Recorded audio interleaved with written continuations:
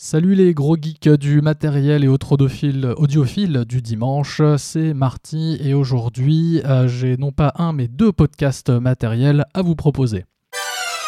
We wish you a reggae Christmas. We wish you a reggae Christmas. We wish you a reggae Christmas and a reggae New Year. Et oui, c'est un peu Noël puisque j'ai reçu ce matin un colis de Thomann. Et bah ouais, parce qu'en ces temps de confinement, je me suis retrouvé à la maison avec mon Zoom machin et mon micro Thomann premier prix. Et puis bon, mes standards sont devenus un peu plus élevés, alors je trouvais ça un petit peu pourri.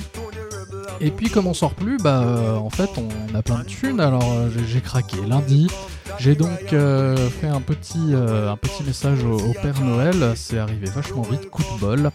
Et donc on va vous raconter ce que ça donne, c'est l'occasion de faire un test micro, mais il y aura un deuxième test surprise juste après. Donc on commence avec le micro dans lequel je vous parle depuis tout à l'heure, le Rode Procaster. Je confonds toujours avec le Broadcaster. Donc ils ont deux micros qui sont plutôt faits pour la radio. Le Procaster c'est le dynamique, le Broadcaster c'est plus cher, c'est statique.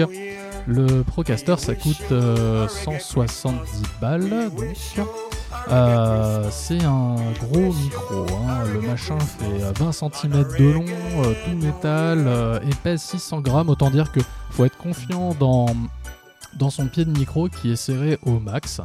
Mais ça a l'air de plutôt tenir. Donc c'est un dynamique à large membrane comme le SM7, sauf que c'est 2-3 fois moins cher, quoi.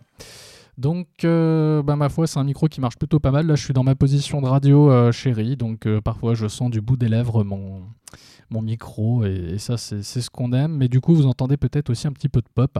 Voilà, donc à l'occasion on fera peut-être une bonnette. En tout cas c'est pas mal, on peut le toucher. Là si je le bouge, ça bouge pas trop. S'il y a du bruit autour de moi par exemple, parce que des fois on n'est pas tout seul dans le studio, on a envie de maniper des feuilles qui sont sur la table, on fait tomber un stylo, voilà, je sais pas, moi je peux vous faire le coup du téléphone qui sonne, mais il y a des gens qui se promènent dans ce salon, il se passe plein de trucs, et peut-être que vous entendez, peut-être que vous entendez pas, je ne me rends pas bien compte parce que mon casque est pas bien isolé, mais du coup, ça marche pas trop mal. Alors maintenant pour mettre un petit peu moins... Ah oui, je précise que je suis branché donc, dans une Xenix IS-1202, donc une petite mixette Behringer. Donc tous les niveaux sont à 0, j'ai même enlevé le low cut parce que vous savez ça, j'aime les basses. Le gain est à 9 dixièmes, hein, donc on doit être pas loin des plus 50 dB quand même. Et voilà, donc ça c'est pour le mode de base. Je retouche pas le son, il n'y a pas de gate ou de compresseur ou quoi que ce soit. Voilà. Donc là je crois que je suis à 95%, je suis à quelques centimètres du micro. Et peut-être que ça marche un petit peu mieux, je sais pas trop, mais ça permet de prendre de la distance avec le micro. Et puis on va faire le test relou. Donc là je suis à 20 cm du micro. Du coup, je suis obligé de pousser le gain à fond et mon niveau qui était à 0 est maintenant à plus un quart, donc ça doit faire plus 7-8. Alors après, on est dans un salon qui n'est pas spécialement sonorisé, mais qui est plein de trucs, donc il n'y a pas non plus il n'y a pas énormément de reverb, mais voilà, vous pouvez peut-être entendre un peu mieux Axel qui se balade dans ce salon.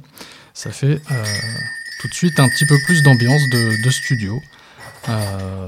Voilà, donc la distance, ça marche peut-être, mais ça change le timbre, assez clairement. Alors de retour à proximité du micro, on va se dire c'est plutôt pas mal, ça tient, mais le vrai défi pour un micro de radio associative, c'est non seulement de donner du son correct directement, mais c'est aussi d'être capable de choper les petites voix. Et la petite voix. Coucou, c'est moi, la petite voix, et je ne suis pas seule, je suis avec l'écrevisse de Guillaume Apollinaire. Incertitude, ô mes délices, vous et moi, nous nous en allons, comme s'en vont les écrevisses, à reculons, à reculons. Et si je me recule, je suis à peu près à 2 cm de ce gros micro. Que dire d'autre ? Tout est très bien pour la petite voix, je m'entends très bien. Ah oui, j'en ai un autre. Je suis aussi avec la carpe de Guillaume Apollinaire. Dans vos viviers, dans vos étangs, carpe que vous vivez longtemps, est-ce que la mort vous oublie? Poisson de la mélancolie. C'est mignon, hein? Voilà, c'était Guillaume Apollinaire. Merci Guillaume. Eh bien, alors j'ai pas précisé, mais là, pendant la partie d'Axel, le gain était à fond, hein, parce qu'il n'y a pas de miracle. Alors je sais pas si vous avez entendu, mais en plus, pendant le poème d'Axel, je suis allé me resservir un martini, donc peut-être ça s'entendait, peut-être ça s'entendait pas. C'est ça aussi, les tests d'isolation du microphone. Allez, avant de partir et pour être complet, je fais un petit test avec une bonnette par-dessus le micro. Donc là, c'est une bonnette genre ce qu'on met sur un H4, quoi, vraiment la bonnette de base. Et d'ailleurs, ça vous donne un indice sur ce qu'on va tester après. Mais d'abord, un petit retour de Apollinaire en ASMR dans la bonnette. Peut-être que ça marche mieux. Une petite suite sans fil de Louis Aragon.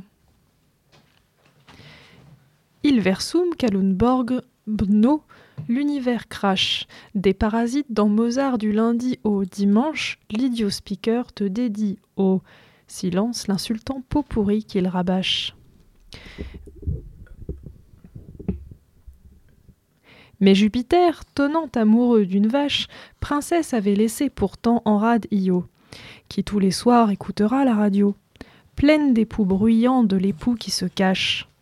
Comme elle, c'est la guerre, écoutant cette voix, les hommes restent là stupides et caressent Toulouse, PTT, Daventry, Bucarest.